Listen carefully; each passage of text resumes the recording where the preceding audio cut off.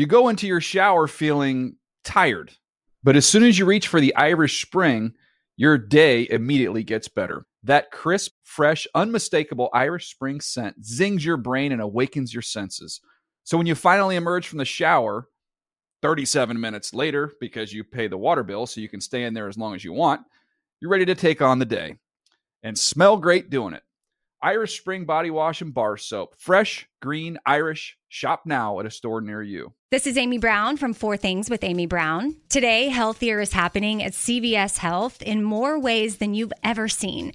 It's wellness destinations for seniors, including select locations with Oak Street Health and CVS Pharmacy. It's doctors, nurses, pharmacists, and everyone in between offering quality care and support virtually, in person, and on the phone. It's in-home evaluations through Signify Health and meeting mental health needs through Aetna. And those are just a few of the ways that healthier is happening. To see more, visit cvshealth.com/healthier happens together. CVS Pharmacy, Oak Street Health, CVS Specialty, Signify Health, and Aetna are part of CVS Health. Eligibility and services vary by location and individual.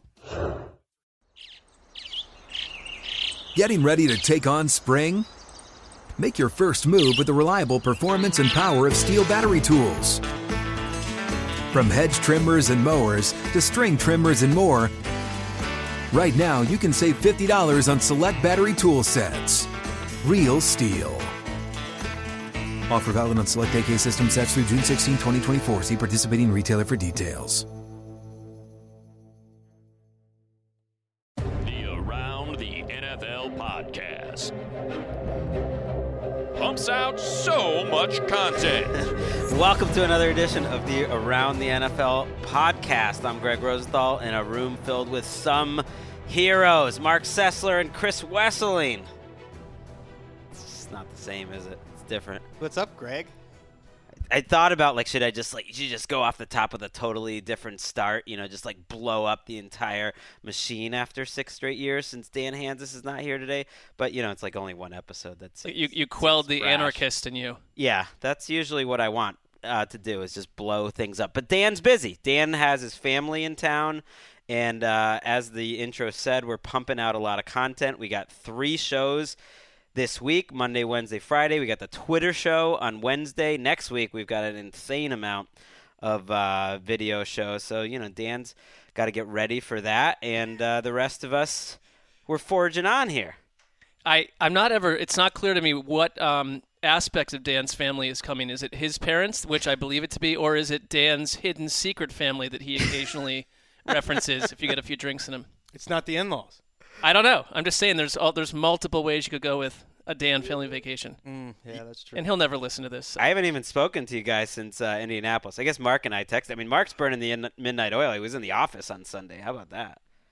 There was a scheduling tick in my own mind, having forgotten something that was due tomorrow that is a megaton longer-esque assignment. And so, okay. I'm impressed. I mean, you're out there. I mean, it's not impressive that I forgot about it. No. And what have you been up to, Wes?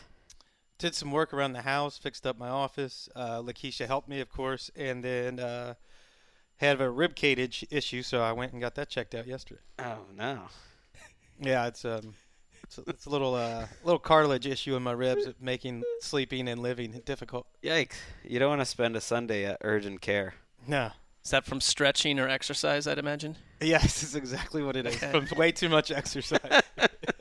I'm sure you were just locked in, though, to watching our friend Daniel Jeremiah move the sticks in the NFL scouting combine all weekend. But, in case we missed anything at all, later in this show, we have our other friend, Roto-World's Josh Norris.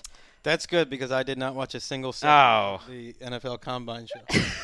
You know what it does have, and especially with DJ in there, with Rich, is if I don't like watching golf at all. It is not something that I do, but occasionally, on a Sunday, if it's in the background and it's a hushed golf broadcast, the combine has that same sort of hushed feel to it where it's very relaxing. It's great to have on in the background. My kids kind of like watching it, and they pretend to do the drills, and you just like hope sort of that by osmosis some of this information coming at you seeps in. So I had it on. Plus, I noticed when like Mike Mayock was in the booth what that vibe was kind of like. I felt a little bit of like a Drew Bledsoe 2001 vibe. Like he was looking at DJ and being like, "Oh, I'm not getting this job back." Oh, there's definitely dissension there. It's an event that many of my casual football fan friends love to watch. It's not an event that I ever need to see a second of on television, for me personally. Well, that's why we have Josh, and he's going to head a segment that tells us it's Combine takeaways we don't have a strong grasp on, but Josh Norris does, so he can help us. We also have, an interlude, what we're going to call it, a new thing we're trying out, where we're each going to talk about one sporting event that we've been to in person for exactly 1 minute. With the backing music of our choice behind it. I like it. I mean, I feel like this could be a segment here. It doesn't have to be a memorable sporting event. It could be anything. You just you ever have like one of those long meals where it's like this is like a fancy boy thing, but a long meal where like in the middle of it, they almost like drop a little palate cleanser in the middle to just kind of like refresh you and get you ready on for the rest of it. That's what this segment is. That's the role of this segment. All right, that's the role of the segment. Let's not waste any more time. Kent Brown sitting in for Erica Tamposi today. She's under the weather. Kent, let's do a little news. There we go. That was a good ball. Steve, go. He trying to tell us, guys. Man, we over here trying to make millions of dollars. He over there BSing. You throw the damn ball so hard. That was Steve Smith ragging on some poor wide receiver. Quarterback. Tyree Jackson, the Buffalo quarterback. He said he was throwing like bullets to the receivers when he should just be leading them in those drills. He wasn't happy about it. He actually confronted him. He went there during the broadcast and talked to Tyree Jackson while he was throwing. That's amazing. I mean, that's why you love Steve Smith, whether now or before. Like, he's going to say what he thinks. They talked about him being put into the booth like once DJ's yanked out as a general manager, Steve Smith, and he just said, "No, I don't want to do that ever." He would like burn every bridge within a year or two, but it would be fantastic to watch. Let's start our news with Antonio Brown, where it seems like we're starting the news quite a bit these days. Ian Rappaport, our NFL Network insider, reported Monday that the Cardinals, Raiders, and Broncos were the teams that were most intrigued by Antonio Brown, and the Steelers have a level of confidence that they will be able to trade Brown before March 17th when a $2.5 million roster bonus is in. Mark, are you buying it? Well, I am, because I think it's always would have been the more unlikely scenario that the Steelers just can't find a way to trade maybe a bit of a headache, but one of the most talented receivers of our lifetime. Like someone somewhere is going to think we can take whatever baggage comes with Antonio Brown and make a trade work. I think it just depends. The Raiders to me have a lot of ammunition with those second two first rounders after their number 4 pick. When I look at this situation, it seems to make sense trade-wise only for a desperate general manager trying to straddle the line between building and contending. I don't think you want him on a rebuilder, where his mind is up. He wants to play for a Super Bowl. And I don't think you want him somebody with a comfortable GM who already thinks he has a Super Bowl contender, because then why upset the locker room or upset what you're doing by bringing in Antonio Brown? Because he's awesome. Right, but you don't know what you're getting. You're getting a guy who is flying off the handle for 2 months straight, is not willing to look in the eye and say, I made a mistake. He's not willing to do any of that. When Randy Moss went to New England, that brilliance happened because he had been humbled by the Oakland years. Without the Oakland years, that would have never happened. Antonio Brown is trying to do this without the Oakland years. What about do any of those three fit into your? I think the Broncos do. Yeah. John Elway is a desperate general manager trying to straddle that line between building and contending. You do get the feeling John Elway, they're going for a championship, blah, blah, blah, blah. It's like, but something tells me he would just be happy with like a 9 or 10 win season where the Broncos get back in the playoffs and lose a game. Like that's why you trade for Joe Flacco. I mean, Joe Flacco is not a guy that you're getting to win a Super Bowl. There was quickly a report in Denver that tried to shoot this down. So I don't really know what to believe about these Antonio Brown reports. Mark, you mentioned the Titans have been thrown in the mix too. The Cardinals and Raiders, though, like that smells fun. The Raiders have 3, first-round picks, and they're going to have some quarterback. They're going to either have Derek Carr or maybe a top-shelf young quarterback, or who knows who they'll have. Like, that is a move of, like, we're sick of losing. We want to get back into it right away. I mean, Peter King threw the Redskins in there as well. Think about this, though. If you do have in Arizona suddenly Antonio Brown and David Johnson and potentially Kyler Murray, if it's not Josh Rosen, and Cliff Kingsbury, that to me is spicy. I don't hate that. I'm not sure. Can their offense do anything without an offensive line, though? No, but I mean, here's the thing. He's not going. I don't think they want to trade him inside the AFC North. That's pretty clear. They don't want to trade him to New England. So how many of teams fit the call sheet for him? Right. Who really fits? And for the offensive, I'm convinced offensive line is more of a function of the coaching staff and then the quarterback than anything in today's NFL, because you could pick 20 teams, and the Cardinals are among the worst, but you pick 20 teams where the offensive line is a problem. I guess they're hoping that whatever Kingsbury is cooking up schematically is somehow going to cover up whatever their offensive line issues are, and that's a GM too. He's the one making the call that's got to be worried about his job. So maybe Antonio Brown is a get quick, get right away type of guy. Well, speaking of the Cardinals, Larry Fitzgerald, who spent several years catching passes from the likes of John Skelton, Max Hall, Richard Bartell, John Navarre, and Kevin Kolb. Yikes. Said AB doesn't realize how good he's had it with Big Ben. Right. Well, he's right.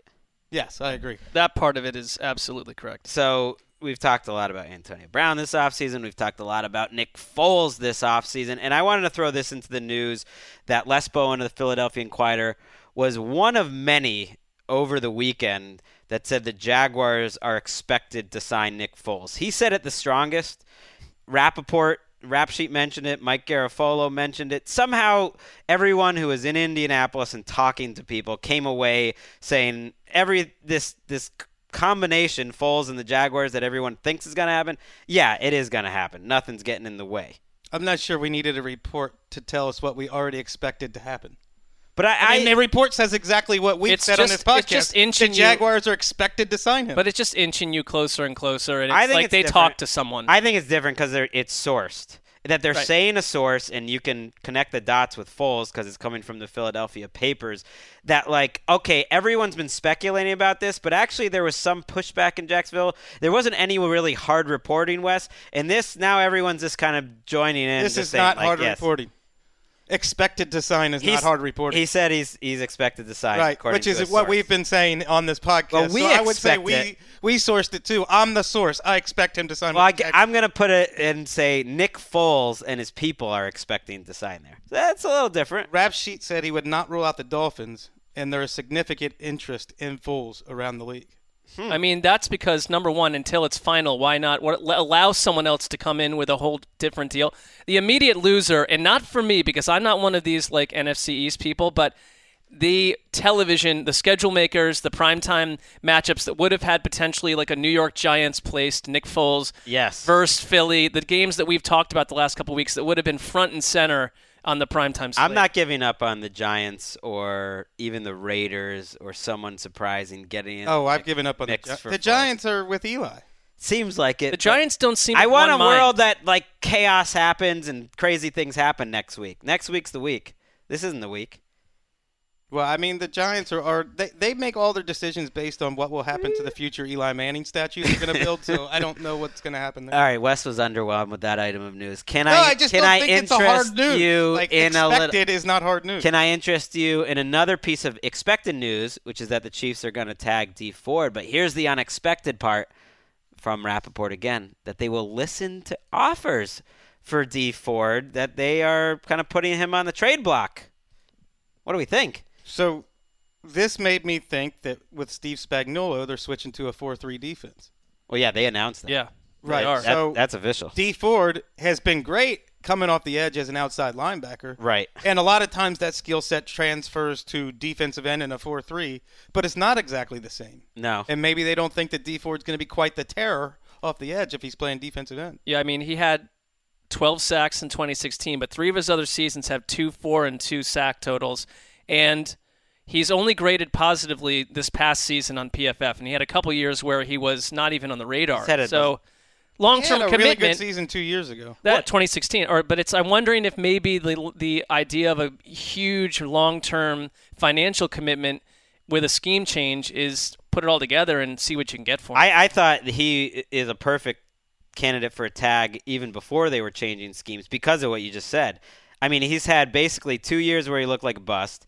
1 year in 2016 where he looked like an all-pro like he did this year for about 6 or 7 games. That was where he filled up that season. Then he got hurt and was playing through it and didn't really. So he has not been consistent at all. And now the fact that they're listening to the offers makes me think there's a good chance he's going to be traded because it makes me think they've decided, well, we'll pay him this year, but he's probably never going to sign long-term with us with the scheme change, so we might as well listen to see if we can get a second-round pick for him. And I would think in this market where there's so much money available, some team will give up a decent pick for Dee Ford and sign him to a big contract. I think so, too. And then you have to – they also talked about moving Justin Houston potentially. Well, this was in many ways not a good defense last year. Their pass rush was effective. Like, what are we replacing these people with? That's a great point because Houston is supposed to get traded or released over the next week. We think that'll happen.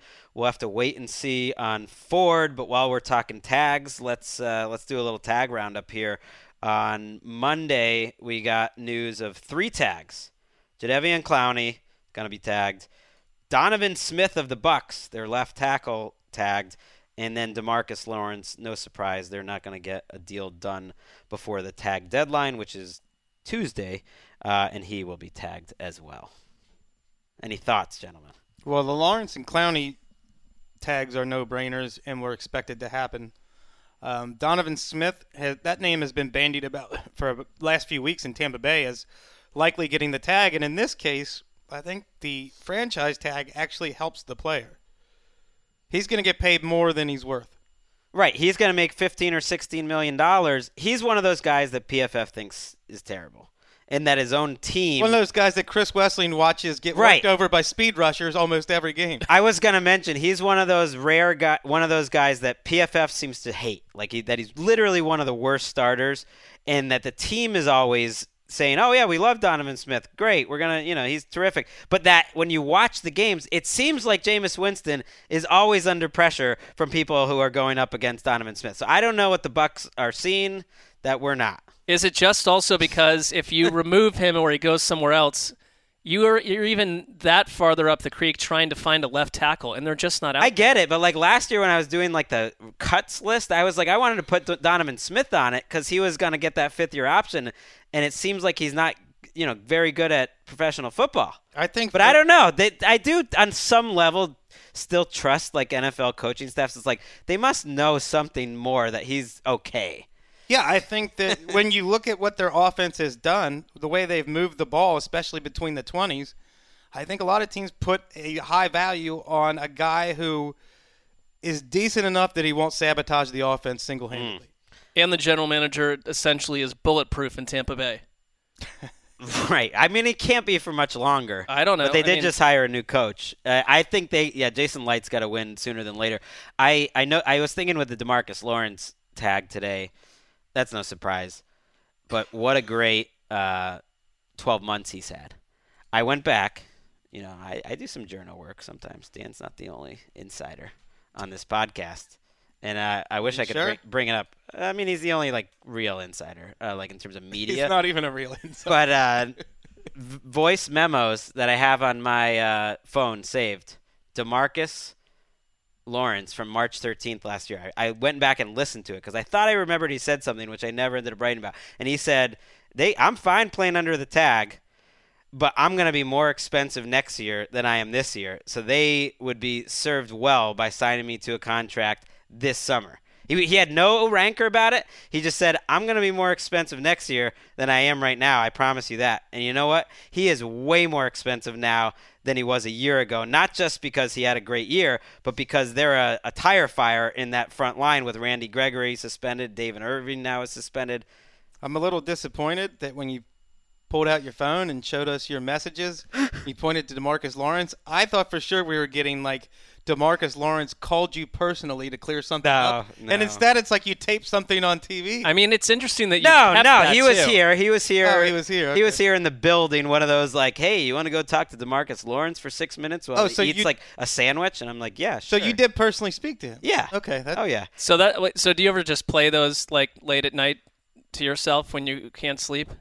DeMarcus Lawrence interview segments that you've kept on your phone? Not so much like a when I can't sleep, but just like if I really want to treat myself, like kind of light a candle, put some music on, I think Greg, you're like Emeka, listen to essential this. Oils. Here's your husband talking to a pro football player. I think Greg sleeps well. I do sleep well. I am a little disturbed though. When I was looking for that the other day, I went back and deleted everything. The only things I kept were DeMarcus Lawrence. There were a couple things from this last combine I haven't deleted yet, and then an epic performance by Brassy at your house, Chris Wesley. And I was like, I can't lose that. I don't know what that is, but for some reason I decided to record her. I'd publish it. I have a series of Brassy videos from several nights at my house. Brassy, of course, is the social coordinator of our entire news operation. I would say she's recovering from some sort of hangover, I'm sure. I think the Super Bowl then right into combine for her were. From what I gather, there were a lot of high points, but potentially you're paying the price. But I'm gonna keep those as blackmail. It's gonna be okay. Well, that is the relationship that you and she have, so I think that's good. I mean, I was having dinner at the combine with a friend, and then Tiffany Blackman, our friend on the network, sat down with us, and then suddenly some tequila shots are just sent over, and it's like you don't even have to guess who it's from. It's from Shona. I would have gone with Reggie Bush, but no, he wasn't there. Either one. He wasn't there. All right, let's move on. Eagles. They're a team that's liking to sign some contracts. A lot of contract and salary cap issues these days. They brought back Brandon Graham on a huge deal, 3 years, $40 million. I think 20 plus in the first couple of years, all guaranteed. They also signed guard Isaac Seumalo today, and to a 3-year deal. That was a bit of a surprise. And there's a report that Michael Bennett is on the trade block. Mark, you can take it any direction you want. Graham, Seumalo, Bennett. It would be surprising if you went Seumalo, but it's your option. I mean, I'm not going Seumalo. I think that the Bennett thing is just the natural reverb to giving $13 million a year to Graham, who's 31. Bennett's 33. Bennett costs another $7 million this year. Is there a team in worse cap hell right now than the Eagles? I believe they have the least amount of cash at the moment, so they got to make moves. They have a lot of things. They just have a million things going on, and they're pretty good at being flexible, but you're right. They are about as tight to the cap and having to make tough choices as any team in the league. Brandon Graham takes one of the better pass rushers off the market, but I think for me, what surprises me is that over all the coaching changes and scheme changes in Philadelphia, for a guy who's never had a double-digit sack season, he's a great pass rusher, but most of that is coming on pressure, not sacks. Mm-hmm. I'm just surprised that he's going to end up playing his entire career with the Eagles. Well, you have to be a badass to get that third huge contract. To get he signed when he signed that first 5-year deal, I believe it was, with the Eagles at the end of his rookie contract, people were like, oh, really? You think Brandon Graham is that good that you're going to give him a 5-year, $55 million contract? He made it to the end. That, never happens in the NFL. So they evaluated him well. And you're right. It's kind of a score for the pressure is almost as valuable as sacks and hits kind of brigade. And I think that brigade, I'm just saying, I know. That's more valued now. They're a very analytics heavy type of organization. And I think they think he's a badass. And it's a guy that, kind of like Everson Griffin, is very similar in my mind in Minnesota, just the kind of career he's had, where it's nationally not that well known, but the team that has him thinks he's a superstar. He's also etched into Philadelphia lore for the strip sack that helped win the Super Bowl, and Michael Bennett was not. Right, that's fair. That's a good point. And seems like a great guy, very well known in the community and the locker room and all that sort of stuff. Well, the guy we're going to have on later, Josh Norris from RotoWorld, has often said one of his biggest truisms: disruption is production. Whoa. That's a catchphrase. I mean, that's how you step on a lot of people at the RotoWorld offices and become one of the real big stars. I mean, you think Norris has gotten to where he is without a little bloodless coup. It's probably like some sort of alleyway showdown with, Evan Silva, which would not be an easy takedown. We saw Evan Silva, the big fish, by the way, in Indianapolis. Did you know this, Mark? He did. He actually messaged me soon after and said, "Sorry that you were not there. I did not go out the final night." We saw the big fish at St. Elmo's, the famous steakhouse that every sports writer talks about. And people were blown away. Dan was just like, wasn't really ready for the size and the stature that Silva's bringing to the table. I mean, Silva's like Jason Peters or something.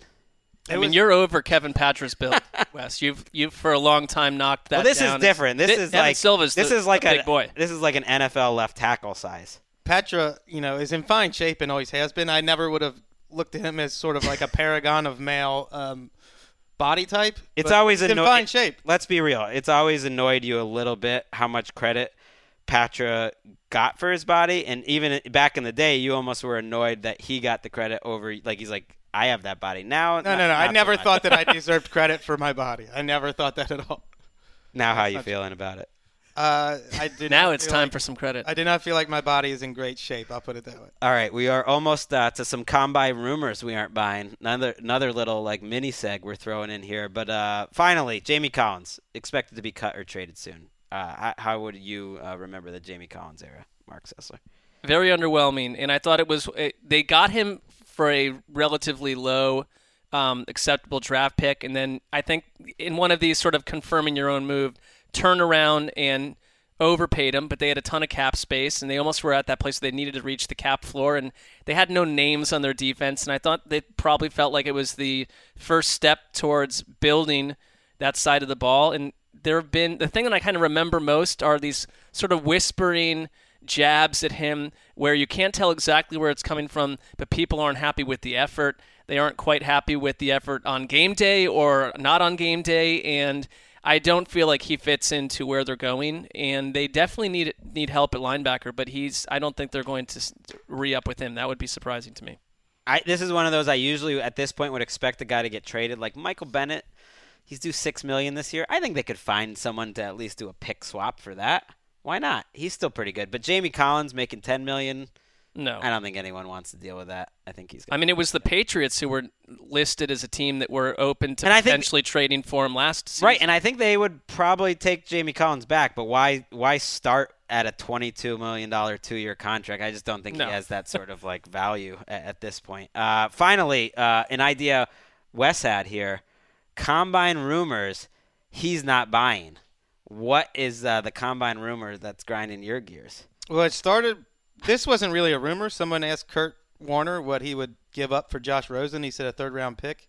And then Peter King interviewed another NFL executive who said Cardinals shouldn't expect to get more than a third-round pick for him. And I think this is insane. I think that's crazy for many reasons, not least of which is the Cardinals have already paid 65% of what his rookie deal will be for 4 years. They've already paid most of it with upfront money. He's only going to count $2 million against your cap every year for the next 3 years. And you're telling me that teams like the Giants, Redskins, and Dolphins who need quarterbacks are saying, or even the Patriots who need a successor for Tom Brady are saying, no, I won't go above the 90-something pick in the draft for Josh Rosen. I just don't believe that for a second. It depends what the team is and who's drafting him with everyone knowing he's just going to be a long-term backup. You're drafting him to be a starter. If it's the Redskins, who would make some sense, you can't possibly tell me that you're going to get Arizona to accept nothing more than a third-round pick for that when he is going to be your plug-and-play, low-cost starter. Well, and Peter King, he talked to, I think, 2 front office guys. And, okay, those guys don't want to give up a third-round pick. That's fine. It only takes one team. You know what I mean? I don't get that at all. It also depends what front offices those were. You also hear all the time GMs who sign guys in free agency, and I think Dante Fowler is a good case study for it this year.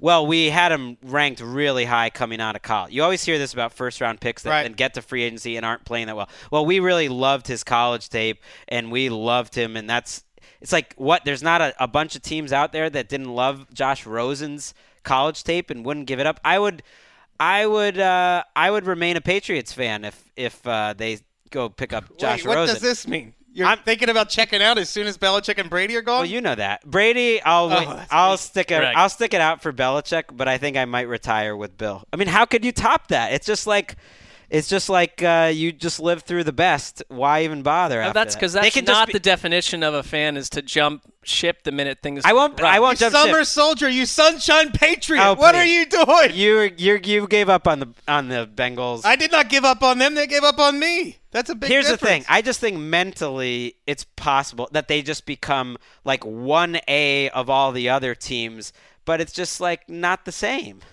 It is crazy where we even were 2 weeks ago with this Josh Rosen story, where it was like largely unbelievable that this would even happen, and now it just seems like a foregone conclusion that the Cardinals have enough people. I mean, that's changed even since we last talked on Thursday. So since then, okay, Kim Jones said the expectation at this point around the league is that the Cardinals will take Kyler Murray. That's what everyone thinks. I also don't believe this either. I don't believe the Cardinals have finished their due diligence. That's what made up their mind. And a bunch of people like DJ and all these people are saying that's what everyone thinks. But no one really knows. That's just like, that's not really news necessarily. It's just what everyone thinks the Cardinals, and then possibly the Raiders are thinking as well. People, there was a quote that Gruden's not much of a poker player. And that it's kind of obvious how much they like Kyler Murray as well. But I think before, 2 weeks ago, he's being mocked to go to the Redskins at 15 or falling out of the top 20 and stuff. Now it's like, no, this guy, like every single year, a couple quarterbacks are going to go way higher than people thought initially. And Kyler Murray has multiple NFL coaches super intrigued. And I'm with you, Wes. By the way, I don't buy that for a second. Rosen's 21, 22 now. I mean, he came into the league young. His tape is not nearly as bad as everyone thinks. I promise you, he did more as a rookie than guys like Goff or Trubisky did in similar situations. I saw enough where I was like, okay, I saw some good things. I'm still on the Josh Rosen train. So a lot of people who went broke trying to guess how good of a gambler other people are. I'm not that confident in anybody's ability to read a gambler. Well, gambler. What makes you an expert on reading John Gruden's? Not you, but anyone. What makes you an expert in reading John Gruden's gambling, and what makes you think that you're good enough to read it? Right. I think that he's not just already broken you. I think literal professional gamblers are probably good at that skill, but I don't think that's who we're talking about here. Right. I think there are a few people on earth who are really good at that. But you're not a fan of the Combine, Wes, and the Combine essentially is like one massive hot stove league session where whispers and rumors and generated news reports are what this part of the football season's about. I think it makes for a great quote for someone to say, John Gruden's a bad poker player. I just don't have any confidence in that person's ability to read John Gruden's poker play. I'm with you. But I mean, a year ago we thought the entire Raiders offense was going to run eternally through Amari Cooper. So he has an ability to spin yarns that we fall for. That's a great point. You know who's a great poker player we found out this week? John Gonzalez. Colleen Wolfe's husband was once almost a professional poker player. I mean, he certainly seems to have the free time. He was on like the early auspices of kind of like the poker professionalism going around. That's like, can't you just imagine him with his like hat pulled down low at a poker table, like taking people's money? I can. Man of many talents. That was a low point in sports television when like every third sports network had like 8 jabronis sitting around a table playing poker for 4 hours. I hated every minute of it. It was a mania, and it was exciting. It was an interesting time. I'm not like Greg's youth. No, I never was into poker. But when Roto World was started, way back in the day when we were building it brick by brick, this is even pre-Wesseling. It was like 30 people all in about 3 rooms.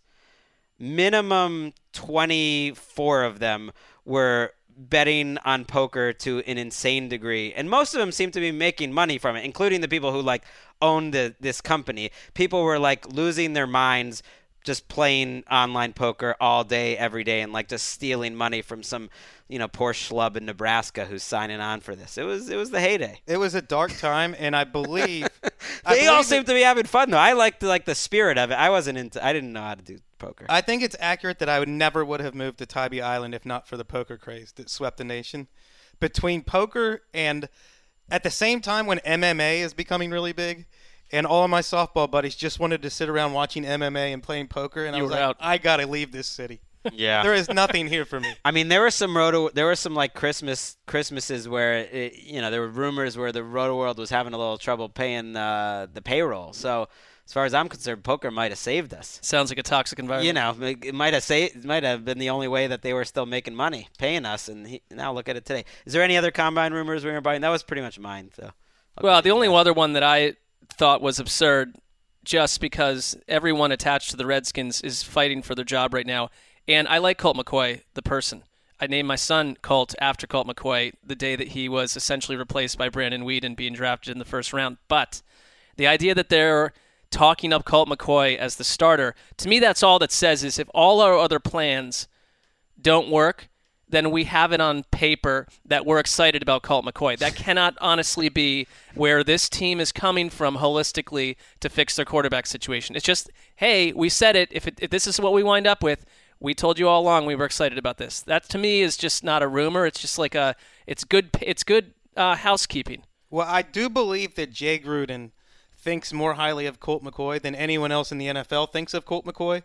But I also think you cannot have followed this guy's career and believe that he's going to stay healthy for more than 2 or 3 games. He's coming off a broken leg. He's always coming off of something because he always gets hurt. Right. I dig him, but he's been in the perfect position as a backup that you hope to use a game a year at most. There's no doubt to me that he's going to be Jay Gruden's quarterback coach on the 2020 6. What team is Jay Gruden? Bengals. Not Redskins. Bengals, yes. Yeah. That it would be the Bengals or the offensive coordinator. He's getting paid, Colt McCoy, by the way, $3.6 million. So that $3.3 million. That shows what they think of him. They think he's a backup. They think he's the best backup in the NFL or one of the best.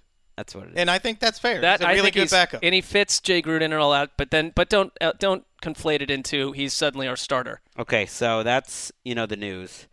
And a lot of chunky content there, a lot to digest, frankly.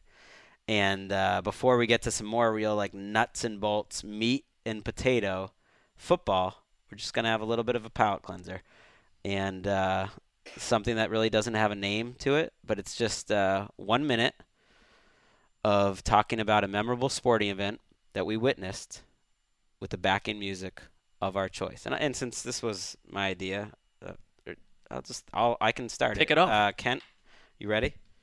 Let's do it. I haven't heard this yet. Oh, that's nice. All right. I'm going to go 1988. Foxborough Stadium, Sullivan Stadium they would call it. Doug Flutie, New England Patriots, gets the ball in the red zone late. Just fell down about 4 points to a rookie Chris Chandler of the Indianapolis Colts. Doug Flutie comes in. Gosh, who was he replacing? A total bum. He comes in off the bench to replace Gus Ramsey, a total bum. Leads them to victory on a bootleg. The moment everyone in Boston was waiting for Flutie to become the Patriots head coach. And that place celebrated like it was a Super Bowl. And I always remember that game. It's one of the only Patriots games I've ever been to as a kid. We didn't go often. That seemingly meaningless wins to get to 2 and 3 in a lost season can mean so much to fans in the NFL. Because that game meant so much to me. We ate off that game for about 5 years. I love that music. That was a good music choice. That minute snuck up quickly, but that's good to know. Yeah, it was good. But I mean, it's like, thanks, Tom. Tom Rosenthal, not a huge football guy, more baseball, basketball, but we loved. I loved football and brought me to that. And it's like, I'm going over my minute here. I'm still talking. No, that's all right. Sometimes it has to be unpacked further. All right, Mark.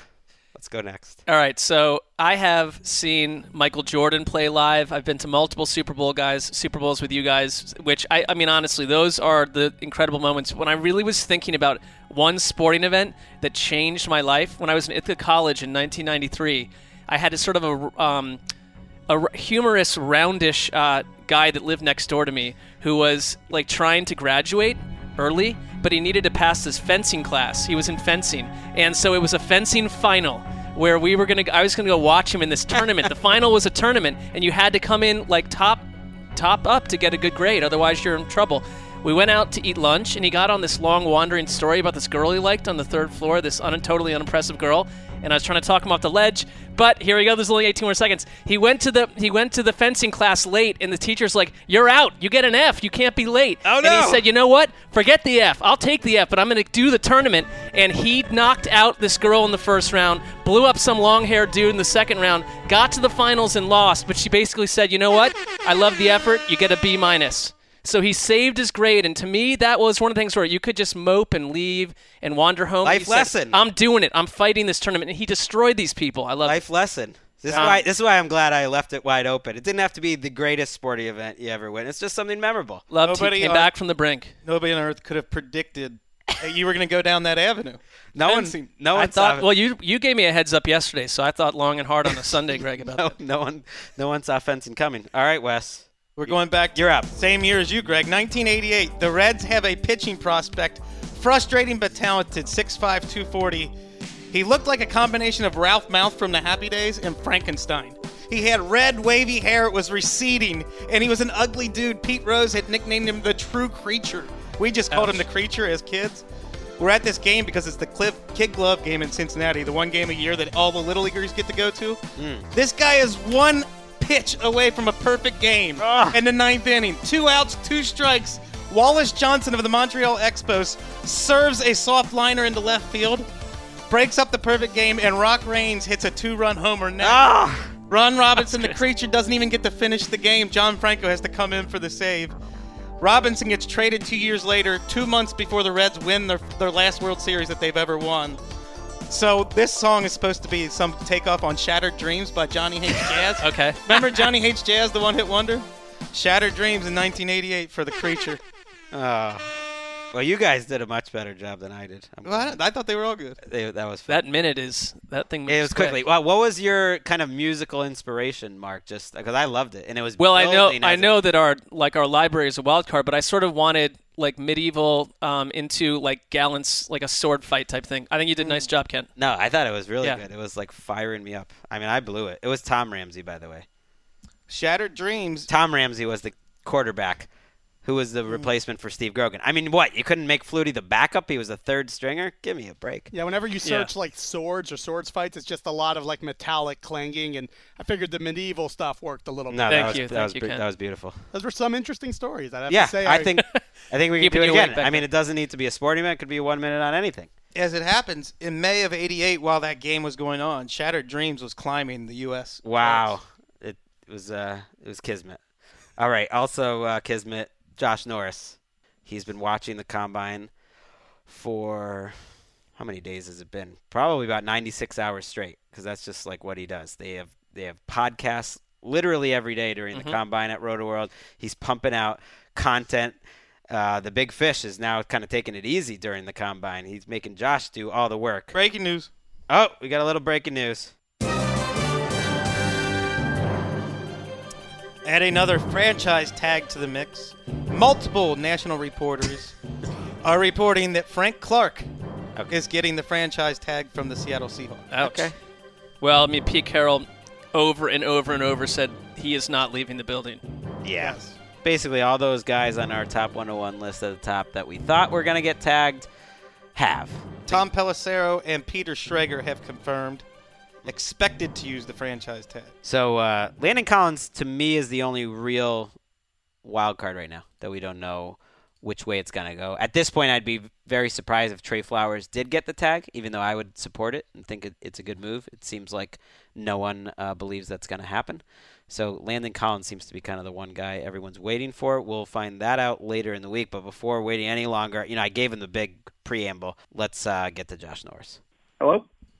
Josh, what's going on? Yes. I mean, man.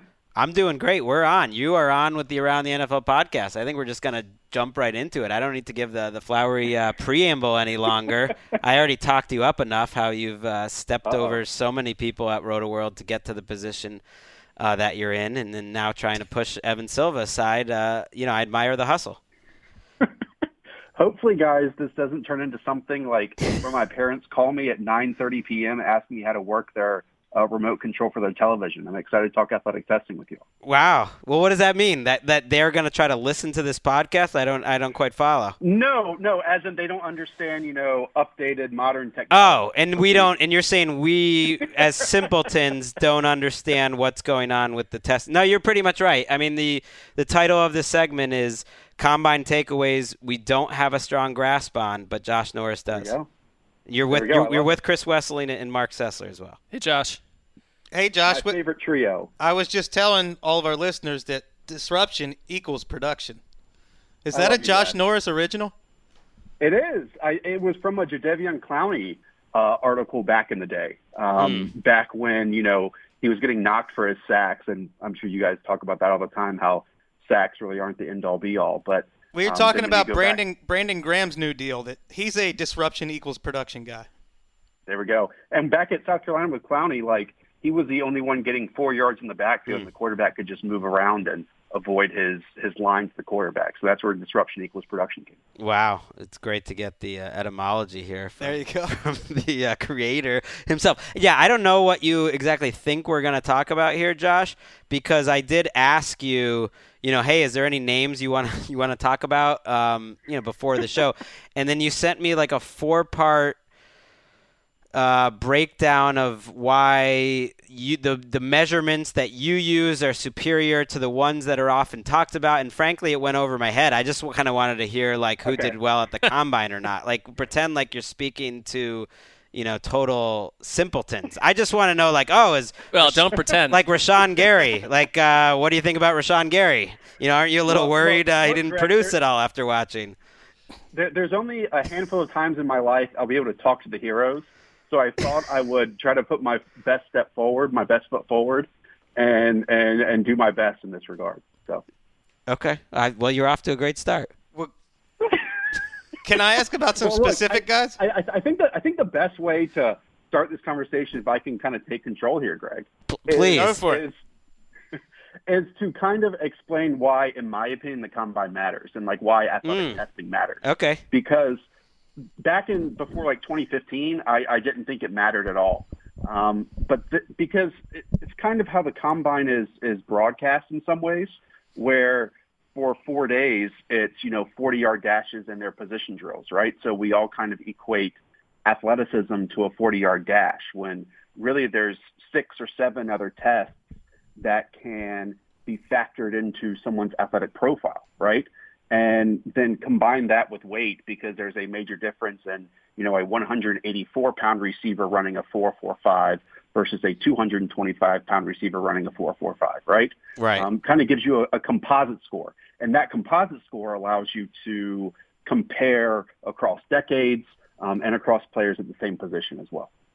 So who stuck out to you? Who is towards the top of the draft? For instance, to use your example, actually, DK Metcalf, everyone was talking about his performance this weekend, but then I saw a note about how his 3-cone drill was actually worse than Tom Brady's 3-cone drill. That here is the most athletic, amazing freak you've ever seen, but actually in this measurement, he was worse than 2000 Tom Brady. So how do you put that all together? What's your takeaway from all that? Yeah, and let me first say that, at least for me, watching games is the most important piece of evaluations. But if we can just add tools to the toolbox here to hopefully improve evaluations and hit on players at multiple days of the draft, that's the only goal here. With DK Metcalf, it's interesting because you mentioned it. His 40 was outstanding. His jumps were amazing at 40.5-inch vert, over 11-foot broad jump at 228 pounds. But then, his 3-cone was in, the 5th percentile, and his short shuttle was in, the 3rd percentile. If we can go back and kind of look at players that were somewhat similar in that regard, a Stephen Hill pops out, a Greg Childs pops out. I'm not necessarily going to put Kevin White in that regard, but if you go back and look at Ole Miss, it was a somewhat similar offense that Kevin White ran back at West Virginia, whereas he was locked into one side of the field. Everything was run on that kind of linear plane, straight lines, and then outside breaking routes off of that. And so it's not that type of offense where you see him run all the routes, do everything across the formation, line up in different areas of the field. And so that would give you pause. But obviously, Mark just threw up in his mouth a little bit. I mean, but he has huge muscles. So can we just sort of wipe all this away and just someone draft him at like 13? Wasn't Childs the guy who tore both patellar tendons? Well, I do think it is important to note here, though, that like athletic testing can also help you determine if what you saw in games is actually something that actually exists. Okay, because I mean, I don't know about y'all, but my eyes lie to me at points. Like going back to Jarvis Jones, for example. Mine are right all the time. We know, actually. Yeah, we know that Jarvis Jones led the SEC in sacks during his final year at Georgia. I mean, he was an outstanding player there, right? Former Steelers first-round pick. There we go. And actually, when he went through his athletic testing, Jarvis Jones tested like the worst first-round pick of all time, okay, since this has been tracked. Like in the bottom 10th percentile, okay? And as we have known and seen, Jarvis Jones didn't have a very long career. So just because the production was there, part of that, and especially with those edge rushers and defensive linemen, like to me, that's where athleticism is most significant, right? Like it's one of the true one-on-one matchups on the NFL playing field. And so at the very least, in its simplest form, wouldn't athletic advantage give you a step up on your opponent? And Jarvis Jones wasn't even average in that regard, and average is fine. He was well below average. And in many ways, staying away from non-NFL caliber athletes is how we should use athletic testing. Let me ask you the flip side of this. So guys like Montez Sweat, who just had one of the best combines ever for a defensive end / edge rusher, and Rashawn Gary, who had a very good combine, both are being sort of criticized for not being quite as good on the field or for having game tape. Right. I know Sweat, I believe, was ranked in the 80s by PFF. Where would these guys fall for you? Do you have faith in them? Yes. And my bias, again, as I mentioned, towards edge rushers, interior defensive linemen with athleticism, I think maybe the best example in previous years was Donnell Hunter. And I think part of it kind of comes down to the type of coaching they get once they reach the NFL. Hunter was an absolute awful pass rusher in college at LSU. He's a great run defender when he goes and is one of the best athletes in his class and drafted in the 3rd round and has become one of the best edge rushers in the league, in my opinion. Do I think that Rashawn Gary and Montez Sweat have that potential? Sure. A big part of that is obviously the system and situation that they land in. But with Sweat, he's someone that can get up the field in a hurry. I mean, that obviously matches his athletic testing. His first 2 or 3 steps are outstanding. And when you face those heavy-footed offensive tackles, it can be fairly easy to run past them. Now, does he have that bend like Von Miller? No. But again, if I'm trying to invest in a first-round edge rusher or a first-round interior defensive lineman, the goal is get after the quarterback and win a one-on-one matchup, yeah, I would absolutely love them to have a superior, and in these cases, the 90th, 94th percentile of athletic profile. Is there can I just shift to quarterbacks for a second? Because I really don't I'm not able to do much more at the combine than hopefully see the quarterbacks for a couple seconds. The rest of it is just a white haze, and then I catch up with it later. But when it comes to outside of the Kyler Murray, is there a quarterback that's caught your eye that you feel like is going to be someone that could surprise everyone? Or is that not the case, which is fine also? Well, as we know, if a quarterback gets taken outside of round 1, there's really very little hope for them in general. I mean, it's kind of true. Yeah, it's not. You can point to various little. That's absolutely true. Yeah, I mean, it's the exception rather than the rule. That's fair. Right. But there's exception that proves the rule. There's plenty of decent 2nd and 3rds out there. I mean, they're out there. Not really. There have been throughout history. Russell Wilson. But currently, I'm counting Andy Dalton to me is a draft hit. If you got a guy who starts that many games in the 2nd round, or Kaepernick for that matter, unless you're a Bengals fan, but yeah, you know what I'm saying though. Those guys matter, and those weren't 1st-round picks. But I hear you, especially in today's NFL, it doesn't seem to happen too often. Right. It kind of puts Garoppolo. you in purgatory though. If you want to stay in those situations, right, and don't want to improve off of them. Right. Now, with that said, I will go to someone that is not going to be taken in the 1st round. And I'll go to Easton Stick out of North Dakota State. We all know that that's the system that Carson Wentz came out of, and Easton ran the exact same one. So if you go, great name, Went and yeah, right, should be a hockey player named after a baseball bat. He is. There you go. And if you have watched Wentz back in his college days, you saw everything was under center, a lot of things out of shotgun, off play action, moving out of structure, inside of structure. Easton Stick could do all of that. Now, he did not have a good East-West Shrine Week, but to me, like, Stick is someone, look, if there's like a Taylor Heineke out there as a backup quarterback in the league, if like Alex Tanney is a backup quarterback in the league, it makes no sense to me that someone like, yeah, right? Easton Stick should easily be a backup quarterback in the league, and he's a lot of fun to go and watch in those YouTube highlight clips if you want. I like it. I'm all over this Easton Stick scenario. I'm going to track this heavily. That's like the name of Mark's next son. Finally, Stanley Morgan Jr., you know, can he live up to the name? That was the name of, like, my fantasy football team for years and years, was just, like, Stanley Morgan. So, like, can he live up to that? What are your thoughts? Is this the wide receiver out of Nebraska? That's right. That's right. Okay. His dad is, one of the great speedsters in Patriots history. All right, Greg. I am great at knowing what I don't know, and I'm just going to tell you I know very little about Stanley Morgan. Okay. Well, I didn't make a big impact. Maybe that's some homework that I can have. He didn't make a big impact. In the 88th percentile, so you have a very good athlete on your hands there in Stanley Morgan. There's a player I really want to know about. I have a buddy who goes by the name Spice Rack, who is a big college football fan and, you know, fancies himself as a bit of a draft expert himself. And during the season, he told me that I am going to fall in love with Lil Jordan Humphrey out of Texas. He said he's just a big playmaker. This dude ran a 4.75 at the Combine. Please tell me why my friend talked him up so much, and is he an NFL wide receiver? Yeah, I have no idea. Look, he didn't fall, even with that 4.75, he didn't fall into that, like, non-NFL caliber athlete territory. But if we're talking about players you should get excited about at 6'4", you know, over 200 pounds, he's certainly not at the top of that list in this group. Like, we have a ton of massive wide receivers. They're a lot of fun. Instead of wasting your time and watching Lil John Humphrey or whatever his name is.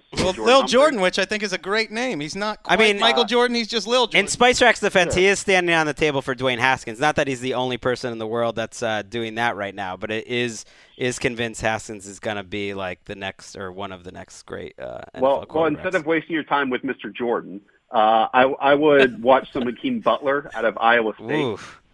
This is a super fun player. Like, you look at, you know, big wide receivers, 6'5", 220+ pounds, and like naturally you think that you can do like Alshon Jeffrey type stuff, right? Just or at least Jonathan Baldwin catches, right?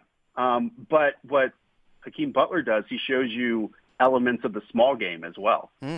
Like, you turn on that Iowa game, and in like a 4th down scenario, he runs a whip route along the sideline and creates instant separation, like getting low in his breaks, creating that space.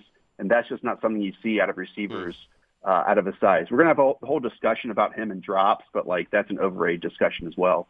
But yeah, definitely go and watch Hakeem Butler. You'll like what you see. I'm sorry, Josh, for throwing you that Stanley Morgan curveball here, but otherwise, I think you knocked it out of the park. I think if people did happen to just like miss the previous 4 days and 32 hours of coverage we had on NFL Network, I think the last 15 minutes probably made it up for you. I mean, I think we covered everything. We covered it. We have every Greg, bit of it. if I can just plug my own podcast here. I already did, Josh. Podcast. Don't you worry about it.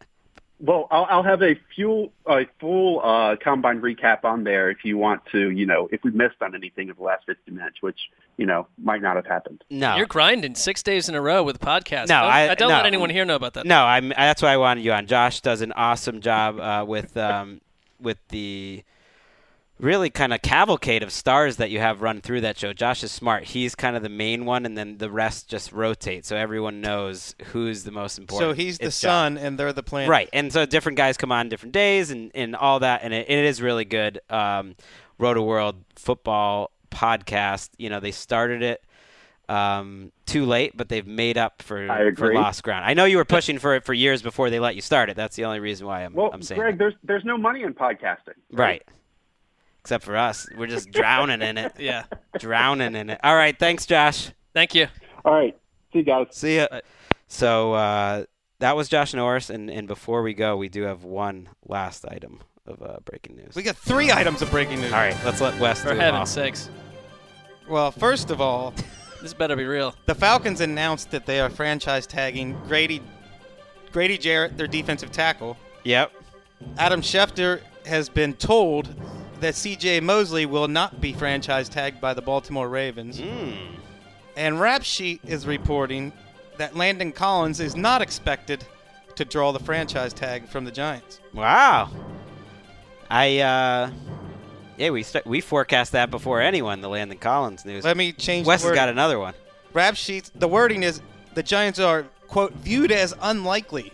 Okay. Well, we got 24 hours, so at this point, he's probably not getting the tag. He's going to get very close to the top of our rankings. Grady Jarrett, that's no surprise. He was our number 3 player overall, so that is no surprise. I mean, you do this top 100 list, and it's a wonderful thing, but then it's like immediately burnt to a crisp. Absolutely. Where like the only name value products on the entire thing are held by their own teams. No, I mean, yeah, you know most of them are going to go, but we're going to have Le'Veon Bell. You're right. The top is now going to be Le'Veon Bell, Earl Thomas, Trey Flowers, Foles, Landon Collins. I mean, that we've had much worse years at the top. I'll put it that way. Well, we had a year where it was like Malik Jackson and then like, Kelechi Osemele or something. One could make the point that our timing of the release and updates is suspect. That maybe we should wait until after the franchise tags are in before we do this project? No, people want to know. They want to start thinking. It's all about the page views. They're getting more. Well, I mean, right. You're saying for the user experience. One can make the point that absent the page views, like the top 10 guys on your list every year are generally the top 2 guys on your list. Well, it's a good discussion to have. And CJ Mosley, I'd reboot the entire project and give it to 2 other people, maybe Dan and Mark. Mosley's interesting. He's the one that I think they really want to keep him, and it's a rare case. I think if I had to guess, I bet they still will find a way to keep him, even though they're not going to tag him. They just don't want to start the discussions at $15 million a year. Right, and I don't blame them for an inside linebacker. Maybe the Browns will steal him. I don't know why. That just feels like something. That just feels like a guy who's just going to like come in and improve the culture and make your opponent. I mean, he ended their season with an interception, so it'll help him out a little. It all comes back around. All right, on Wednesday we will be back. We have a Twitter show early this week. I believe it's airing early unless we're pre-taping it. It is airing at 10:30 Pacific, 1:30 Eastern time, and then we are taping the podcast after that. We will also be back with the podcast Friday morning. Dan will be back on Wednesday for Mark Sessler, The Quiet Storm, Chris Wesseling, Mailman, that's it, Kent Brown, Josh Norris, Evan Silva, everyone. We'll see you Wednesday.